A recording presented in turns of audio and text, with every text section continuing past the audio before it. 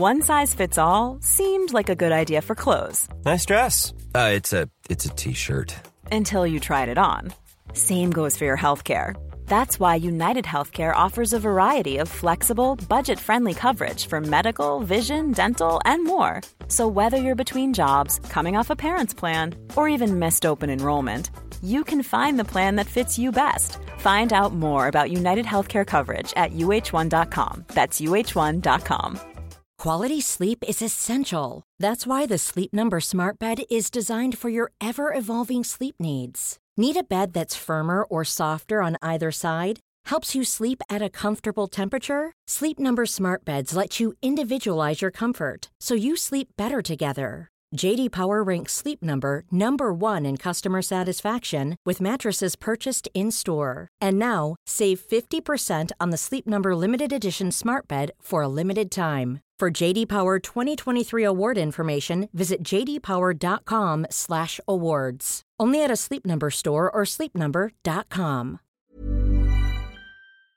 You're listening to a Snipper Nixon production. Welcome to Are You Feeling Funny, where top comedians talk to a Harley Street doctor about their health and well-being. I'm Alan Nixon, and in today's edition you'll be hearing guest comedian Stuart Lee as you've never heard him before. Then I went to the doctors about something, and they took I went, you don't fancy taking a blood pressure reading, do you? I feel a bit... And they did, and it was like, go to hospital now level. Stuart Lee will be in conversation with Harley Street specialist Dr. Brian Kaplan, who has a passion for comedy.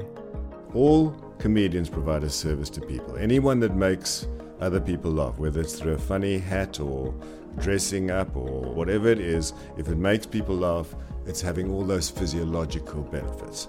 Our guest, Stuart Lee, has been called the comedian's comedian for his ability to deconstruct his own act. Stuart emerged in the early 1990s as part of a double act with Richard Herring, making innovative radio and television series.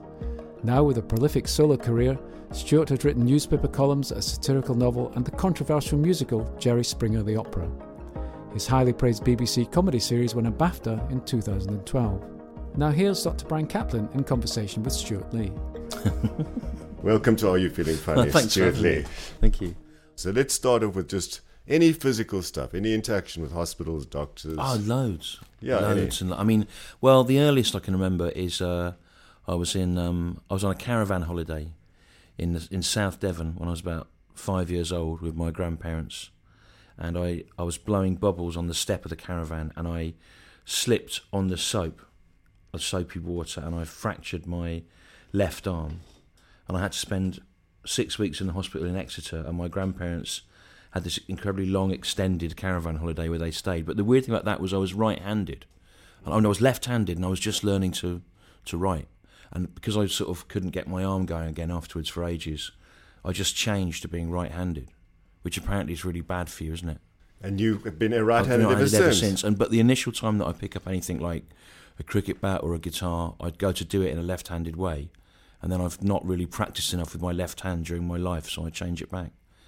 Yes, and I understand that sort of makes you go mad on some level, to spend your whole life doing things what is essentially backwards for you. So that was a good start, I think. To help. But it's a good start. Genetically, left-handed people are statistically more likely to be creative. Yeah, well, I am left-handed, but I don't use my left hand, which is why I've got my watch on my right hand, even though people think it's a weird affectation. Actually, I started wearing it on that hand, so I don't know whether I'm coming or going. I can't catch a ball or anything. I can't do any sport that involves trying to receive a ball being thrown at you. I just drop it instantly, and I think it's because my coordination's been skewed ever since that.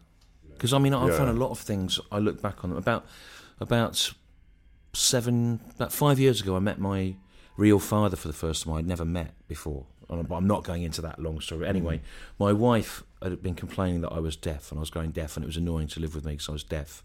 And I knew I was a bit deaf, but I didn't think it was of a clinically problematic level. And then the first thing I said to my father when he came in the room was, "Oh, you've got a hearing aid." And the first thing he said to me was, "Everyone in your family goes deaf, and so will you." So I went How old were you then? This is about 5 years ago, so I was 44. So I went for it's probably about 7 years ago. Probably I went for a test, an NHS test, and they said, "Yeah, you need hearing aids." Then I started wearing them on stage, which was amazing because I could hear so much of what was happening in a room, right? And for about 10 years previously, I'd started to sort of develop this thing where I liked to imagine that the gig wasn't going as well as I thought it was. And I used to complain about the audience not getting things. And I'd be often particularly annoyed with a group of people just to my left, in the middle, about halfway through the theatre. And I found that was a weaker point on my left side. Yeah, and so actually, part of the persona that served me really well, because it's a sort of passive-aggressive thing where the audience can never beat you because you get in first, complaining that they're not up to your standard. But part of it, I think, develops out of genuinely not being able to hear a room. Particularly, I remember going to one theatre in Melbourne, in Australia, in the mid-90s, and then going back there 10 years later and thinking, God, I used to go really well in this room. What's happened to me? I must have got terrible. But that was the only point when I had a 10-year comparison between two rooms, because normally you go back to the same places, so your hearing loss is incremental. That's really funny. But now what's great is I can hear everything. I mean, I can hear. I feel like a wild animal. I can hear individual people talking. I can hear like stuff in the street outside. So it's actually like a hyper state of consciousness now. I mean, I feel like I'm on hallucinogenic drugs when I go on stage with hearing aids on. Yeah. It's great as well because you can, if someone's heckling you, right, you don't have to come back fast. That was always the thing when me and Arnold, in the 80s, that audiences, I said when me and Arnold started, Arnold Brown's in the room, who's, of course, actually started, he invented it when I came in 10 years later. But the audiences then, it was very combative and you were expected to be able to sort of deal with people in the instant. Yeah. And I always like to try and slow the heckle down and treat it as a genuine inquiry. But one of the great things about hearing aids, you can take them out and you can go, sorry, I'm deaf. There are 2 settings on these, and I've got them set for the further distance, and you're in the wrong area. So I'll just do this, right, and then you can ask it again. And basically, the sort of ill-considered thing that they said in the moment then has to be subjected to a long analysis, and if they go, so then, and you've changed the pace of the way the heckle happens, and you can make it into a long... And use it a few times, bring it up. Yeah, a lot. I mean, there's loads of things you can do with it. I find it really good. I mean, obviously, if I was profoundly deaf, it would be much more difficult. There are comics that are, Steve Day, for example, is profoundly deaf, but I'm deaf enough for it to be an advantage, I think, because the technology makes me feel like Superman doing a gig where I can hear everything that's happening, and then but also you're just technically disabled enough to be able to alter the power structure in any sort of... Yeah, but it's wonderfully life-affirming to hear you convert something which could have been a slight disability actually into its advantages. Some advantages. Yeah, but I think that's true of lots of different areas of arts, of which stand-up is the lowest. But I think that lots of things that look like problems, if you just meet them head on, all they've done is change the territory. And you get this a lot with... I mean, I always tell this story, and it was a real road to Damascus notion for me, watching Derek Bailey, he's dead now, but he was one of the people that started sort of what they call, free jazz, European improvisation, sort of no tunes, what's going to happen next kind of music in the 60s. And I saw him about 25 years ago at the Royal Festival Hall, and he was lost in a sort of reverie, wandering around with his guitar, looking at the floor, and he walked into the back wall of the venue by accident, and it sort of went clang, and all the sorts of people that go to the Royal Festival Hall went, oh, and stiffened and thought, this is a bit awkward. He's walked into a wall and made a noise he didn't intend to. So what he did was step back and did it again, and then created this resonance that he played off. Another thing, I saw Evan Parker, a jazz saxophonist in the same vein.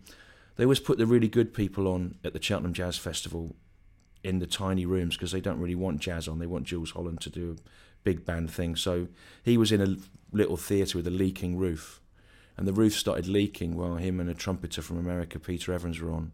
And the stagehand came on and put a bucket on the stage, and the drips were going in the bucket rhythmically. And they started playing for the rest of the night. They played around the drips of the bucket. Right? Now, rather than throwing a strop and going, I've come from America to do this, and you've put a tin resonant bucket on it, they just went with it. And so I think any problem, you can normally, if you embrace it, you can normally get something out of it. I think you need to know your own act well enough. You need to know what your character is and what your character would do with that thing. And also, you need to not have another show coming in on the back of you at 9:30 in the Leicester Square Theatre because you can't afford. But you can't afford to take the time to do it. So tell me, with this hearing or any other physical problem you've dealt with. Tell me what the interaction with doctors or health professionals, how have you found those people? Well, I don't like it now since I became an F-list recognisable face. In fact, one of the first times that was awkward was about 10 years ago. Right, I've had sort of ongoing stomach problems since about the age of 16 that have been diagnosed as a variety of things, from ulcerative colitis to diverticulitis, and I suspect the diverticulitis is probably a more serious.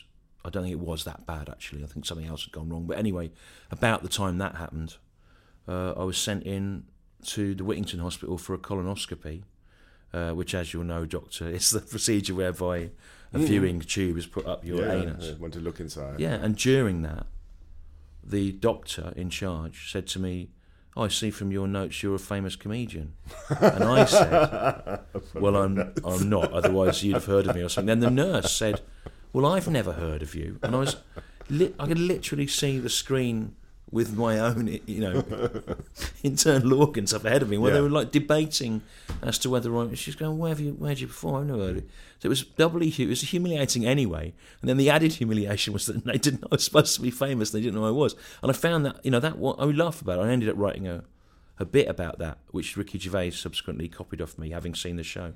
But I don't know if he genuinely even had a colonoscopy, but he pretended to after seeing me do a bit about it. But it was I did get a bit out of it, but it is awkward, and because and it happened since I got bitten by loads of flies on the towpath around Regent's Park, and I got cellulitis, and I had to go in the hospital and be put on a drip, and the doctor came in and went, "Oh, it's you," as I was lying there with all my swollen, infected legs. It is difficult that I've not gone outside the system yet. But the point is, at the end of all that, I was 37 or whatever.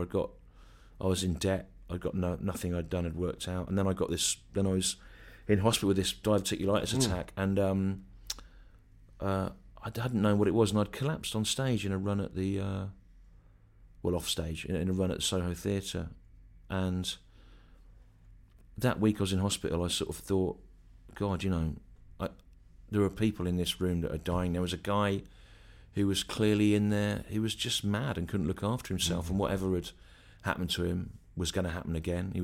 He spent all week walking around in leopard skin underpants and a leather jacket with a picture of the wolf on the back, showing you the sores on his body, and it was very edifying the whole week. And after that, I thought, right, I've got to leave my management. I've got to work out what I'm doing in my personal life. I've got to strip everything back so that I can do it all myself and have a web presence and book my own gigs and not have a promoter and not use PR. And I suddenly thought, you only get one life and you need to try and make it work. And that process, the initiation of that process happened while you were in the hospital. I sort of gave up on the idea of trying to be a success or anything, and I just thought I need to be able to do what I do. But there's that quality about I think it's a wonderful quality, is if you don't really care if certain people don't like you or whatever. It's as if you don't. Well, it's not. In a way, that was just economic necessity. I worked out that it sounds funny to talk about it now, but MySpace, the internet was taken off, and MySpace had been invented, which was a proto Facebook. And John Hegley said to me, "Oh, it's not a big deal. This," he said, "you only need about 1,000 people to like you, and if they all give you 20 quid a year, you're fine." I thought, yeah, that's all this other stuff is just pie in the sky. And then on MySpace, you could have a picture of your face, and people signed up if they liked you. And then I started MySpacing everyone as I was doing these tours of 100-seater venues around the country, and gradually they started to fill up. And I thought, right, that's all it is. Everything else is sort of irrelevant, really. And weirdly, since I sort of did that, bizarrely, I've become very, much more successful. If I was Jim Carrey or Noel Edmonds, I'd tell you that I'd asked the universe to sort me out. But actually, it was just, I thought, well, I'm never going to convince all those other people. It's called cosmic ordering. It wasn't cosmic ordering. It was like, how am I going to make this rent? How am I going to hit this? So just stripped it back to basics. You're listening to Are You Feeling Funny? I'm Luke Nixon. We love making this show, so if you love it too, please comment, rate or subscribe on your podcast provider. Just sharing a link goes a long way. Hey, I'm Ryan Reynolds. Recently, I asked Mint Mobile's legal team if big wireless companies are allowed to raise prices due to inflation. They said yes. And then when I asked if raising prices technically violates those onerous two-year contracts, they said, "What the f*** are you talking about, you insane Hollywood ass?" So to recap, we're cutting the price of Mint Unlimited from $30 a month to just $15 a month. Give it a try at mintmobile.com/switch. $45 up front for 3 months plus taxes and fees. Promo rate for new customers for limited time. Unlimited more than 40 gigabytes per month. Slows full terms at mintmobile.com. Ever catch yourself eating the same flavorless dinner 3 days in a row? Dreaming of something better? Well, HelloFresh is your guilt-free dream come true, baby. It's me, Keke Palmer. Let's wake up those taste buds with hot, juicy pecan-crusted chicken or garlic butter shrimp scampi. Hello Fresh. Stop dreaming of all the delicious possibilities and dig in at HelloFresh.com. Let's get this dinner party started. Many of us have those stubborn pounds that seem impossible to lose, no matter how good we eat or how hard we work out. My solution is PlushCare. PlushCare is a leading telehealth provider with doctors who are there for you day and night to partner with you in your weight loss journey. They can prescribe FDA-approved weight loss medications like Wegovy and Zepbound for those who qualify. Plus, they accept most insurance plans. To get started, visit plushcare.com/weightloss. That's plushcare.com/weightloss. Let's stay with that psychological, so moving on to psychological, because you're talking about a psychological watershed in your life. And you change everything, and it felt right. Or maybe a mental breakdown, actually. And in retrospect, around that 6-month period, I never really thought of it before, but when I look back on it, I think, it can be, Ronnie Lang of RD, known as RD Lang, he would say that there's sort of, some people break down in order to break through, and some people just break down and get into an awful state. Did you have any contact with psychologists or psychotherapists or coaches or group work or anything like that, where the psychological element? No, I mean, I once went to a hypnotist to try and quit smoking and drinking. I managed one of them, but no, I didn't. And like a lot of comics, you worry that if you sort something out, you might upset the engine that is what's driving you. Like, I mean, I know that a lot of my humour, I mean, I'm kind of on top of it personally now, but I know that a lot of my humour has come from a number of things. First of all, I don't think that it's imposter syndrome, right? My life's been a succession of lucky breaks. I was adopted by a nice family out of a care home, and I got a scholarship. I got a part scholarship to a boys' ex-grammar, private school when I was 11. And then they still couldn't have afforded it, but the rest of the fees. Well, my mum found I was eligible for some grant for orphans, waifs, and strays, people that had, so I got through on that. Then I got a place in Oxford, which I wouldn't have got now, because the rules, you can't do a specialised subject, and I was only good at one thing. Then what was that? Was English, really. Then even the Fringe, going to the Fringe. The first time I went to the Fringe in 1987. And I saw Arnold Brown on a bill with Joey Sadowitz and Arthur Smith and Norman Lovett, which was a real life-changing thing. I wouldn't have gone to university now with the debt, and also the money isn't there for students to go cheaply to the Fringe, and it's much more expensive to do it. Everything just feels like a fluke all the way through, like just running over burning bridges as they collapse behind you. So I know there's a degree of that drives the sort of... The character is arrogant on stage because he worries he's going to be found out, right?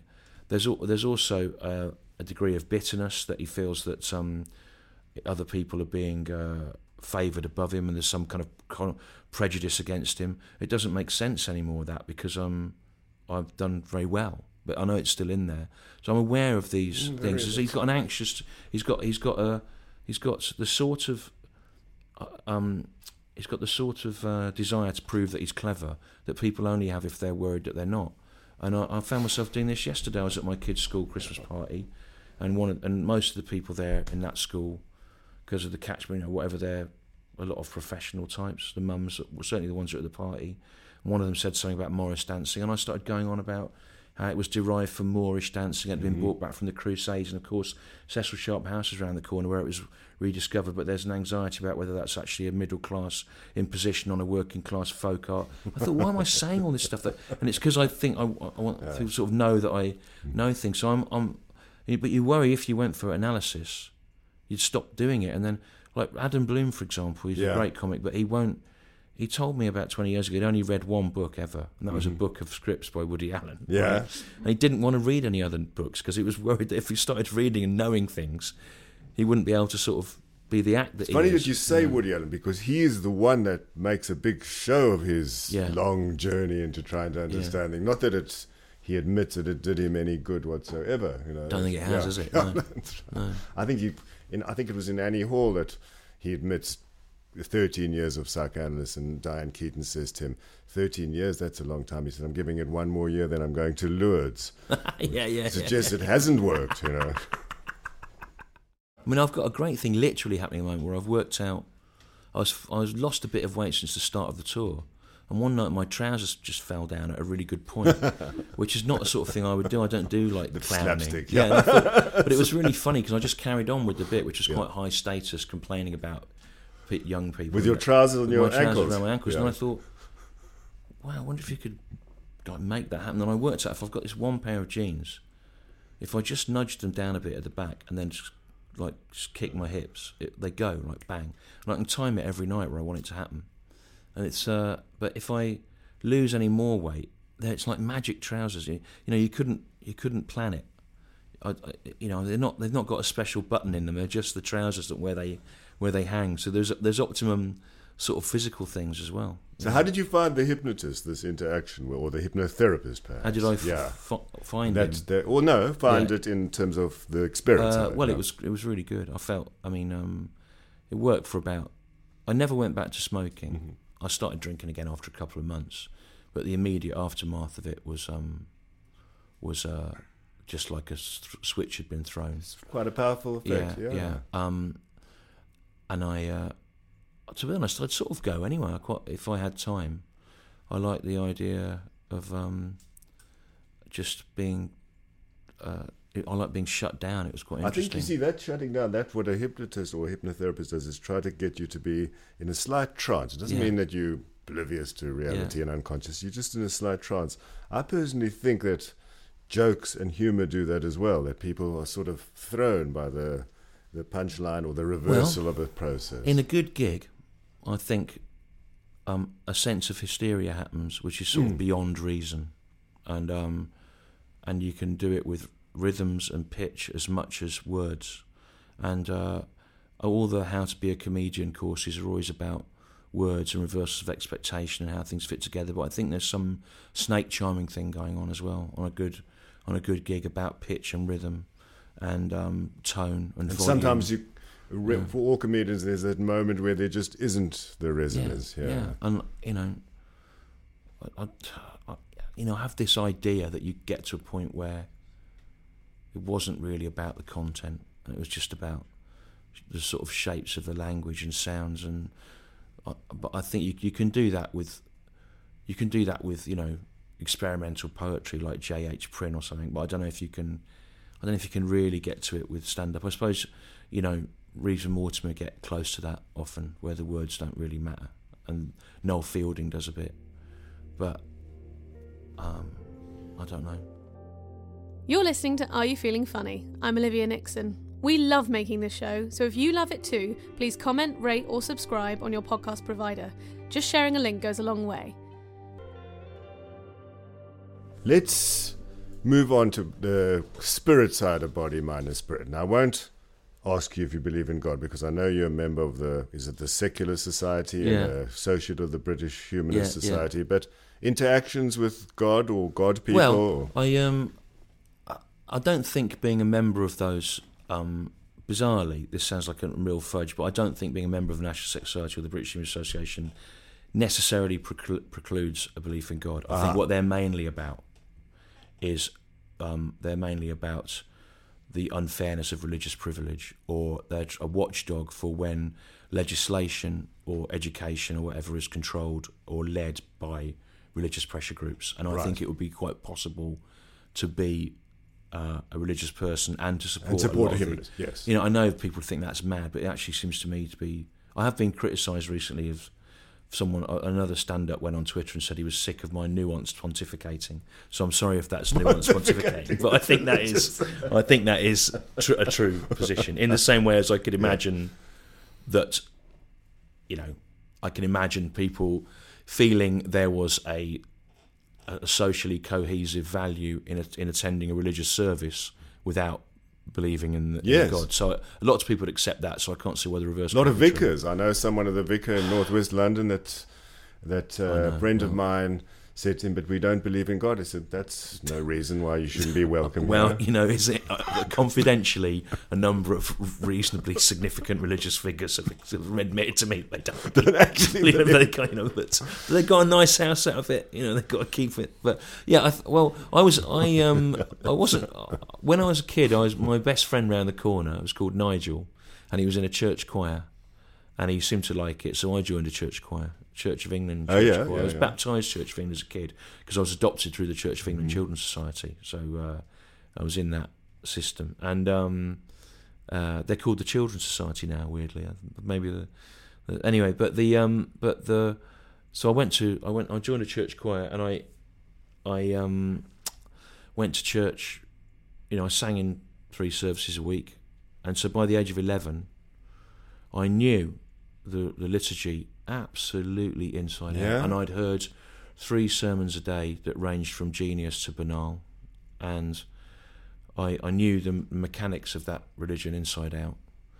I knew that it was hypocritical and corrupt, because there was covers-ups of abuse and things like that, as there are in most religious institutions. But I also knew that it was ennobling in lots of ways. I think it was a great start for studying literature later and for thinking about how to perform. Stand up. They're holding an audience. Because some of those priests were terrible, and one of the things they obviously need to do. The Catholic Church is even worse than the Church of England. I go to that sometimes now because my wife's Catholic. They don't know how to use PAs. They need, they could do with going on some stand-up course run by Logan Murray in a pub, honestly, because they haven't got the first idea about how to do it, and some of them are really good. So you get a lot of ideas from that. I think that it's unfair that there's religious privilege. I don't like to see legislation for things driven by a religious agenda.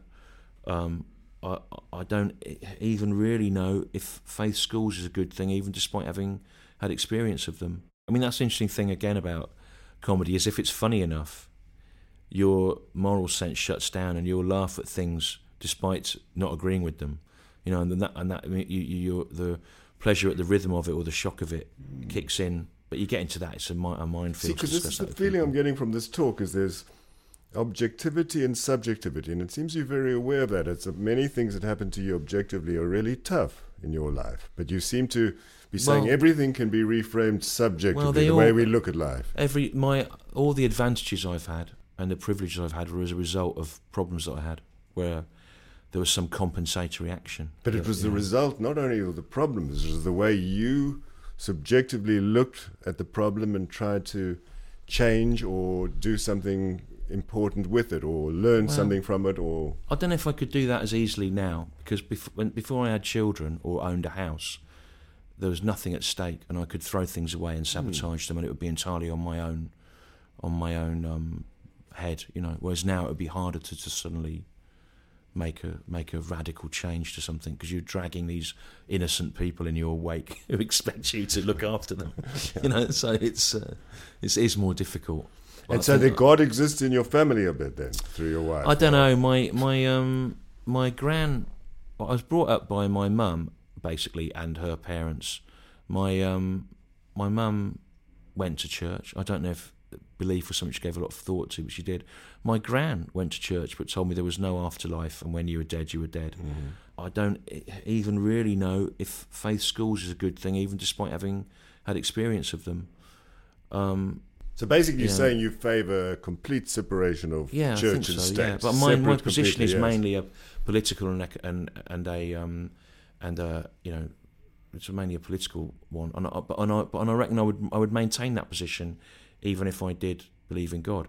My wife finds it funny that I've seen ghosts on 3 occasions, and yet I instantly dismissed them as manifestations of some anxiety that I had, or as a sudden sort of flash of mental instability, even though they were all very vivid. Her husband was my grandfather. It's a very hard thing to explain to people. He was religious in as much as he was a Freemason, but he wasn't a Freemason who was a judge or a Harley Street consultant. Yeah. He was a working class guy from Birmingham, and they would meet up in rooms above pubs, and the ones that were builders would go, "Do you need a load of bricks? We've got some left over." It was a different strand of it. But it was them that helped me out with. That's where I got my charity bung for school from. So he not only believed in God, he believed that God was an architect with the divine plan. But I remember when he was dying, he was. I was looking after him when he was dying. My mum was away. I was about 21, and he was on a lot of morphine, and he started sort of hallucinating various things, and he got very concerned one night, about 3 days before he died, that there were lots of Muslims suddenly in Birmingham, and he knew them, and how could they thought they were right, didn't they? They thought their religion was right. And I went, yeah. And he went, but I think mine's right. And I went, yeah, you do. And he went, well, what if mine's wrong and theirs is right? What will happen to me? Of course, what I wanted to say was, well, you've realised that they can't all be right, and you can't. There's obviously no objective. They're cultural things. They're not. But I said something like, well, I think that whatever you believe is the thing that happens. But I mean, he had that sort of panic that a religious person has, I think, in the closing moments, that they suddenly think about the other ones. I mean, look, it was unfathomable to me when I met my wife, who was a going to church Catholic. I was, all the things that I was annoyed about with religion had really taken a very sharp focus, because I'd essentially been bankrupted and had my 5 years' work closed down by religious pressure groups, and I had to cross picket lines of people saying I was going to hell, and it's actually quite interesting to meet and fall in love with a religious person at that point, because you have to come to some accommodation without. And that was the point. Yes. Yeah, it was about 2005. And we did it, which is why I think, what's going on in Palestine? Why can't they sort it out? Because we did. We did. What's their problem? We sorted out a much worse thing. So, you do. It was interesting. It made me less of an absolutist about these things, So I'll probably go to church at Christmas at some point in a begrudging way. Okay, last couple of questions. Do you have any health regimen that you use to stay well? Yes? What, things that are wrong with me? No, something you do that you say, no, I don't. It's appalling, right? Program. And I there was a point 10-15 years ago, I used to run around Regent's Park here all the way, about 3 times a week. I've just, the thing is now, if I'm half the year I'm in London, I do gigs every night. I get in about 11. I don't go to sleep till about 1. If I don't drink half a bottle of wine, I'm awake. If I do, I go to sleep more quickly, but I've drunk half a bottle of wine and probably eaten some nuts and toast. I do that all the time. About a year and a half ago, well, it was actually 3 days after Brexit last year, I did the first go of my new show in a big tent in Bristol. I tried to rewrite loads of it so it was about politics. I got away with it. There was a mass atmosphere of hysteria in the room. It was amazing. Yeah. I went back to the hotel. Josie Long was there. She's very political, very clever young woman. I sat up talking to her ages about where we were at politically, drinking a lot. Then in the morning I had to get up about 4 to get back for my kids' school concert. I got back for that. Then I went to the doctors about something, and they took I went, you don't fancy taking a blood pressure reading, do you? I feel a bit... And they did, and it was like, go to hospital now level. Do not pass go. Yeah, and they went, look, I'm supposed to send you to hospital, but go home. I said, I only had about 3 hours sleep. I come from Bristol, and I'm really annoyed about Brexit, right? And I was furious about it. I find it funny.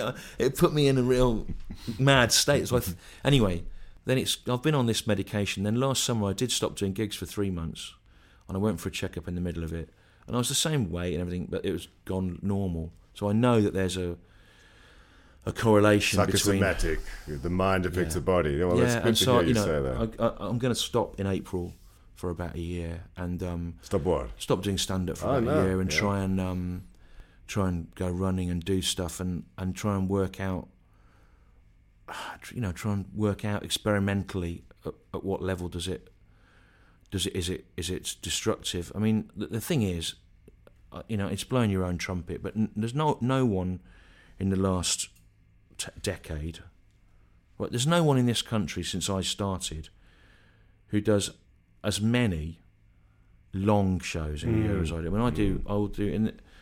This year I would have done 200 2.5 hour shows, right? Fantastic. And it's partly because people that get to that level, they normally end up doing 4,000 seaters or 12,000 seaters. But I prefer to do it in smaller things. I want the shows to be as good as they can, also you can keep the prices down.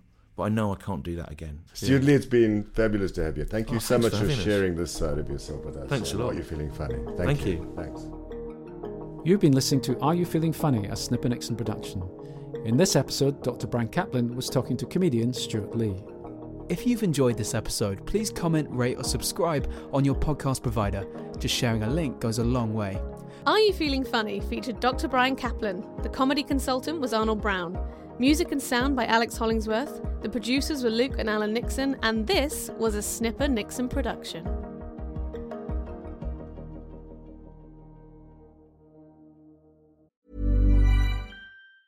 Ever catch yourself eating the same flavorless dinner 3 days in a row?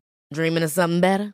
Well, HelloFresh is your guilt-free dream come true, baby. It's me, Keke Palmer. Let's wake up those taste buds with hot, juicy pecan-crusted chicken or garlic butter shrimp scampi. Hello Fresh. Stop dreaming of all the delicious possibilities and dig in at HelloFresh.com. Let's get this dinner party started. Planning for your next trip? Elevate your travel style with Quince. Quince has all the jet-setting essentials you'll want for your next getaway, like European linen, premium luggage options, buttery soft Italian leather bags, and so much more. And is all priced at 50 to 80% less than similar brands. Plus, Quince only works with factories that use safe and ethical manufacturing practices. Pack your bags with high-quality essentials you'll be wearing for vacations to come with Quince. Go to quince.com/pack for free shipping and 365-day returns.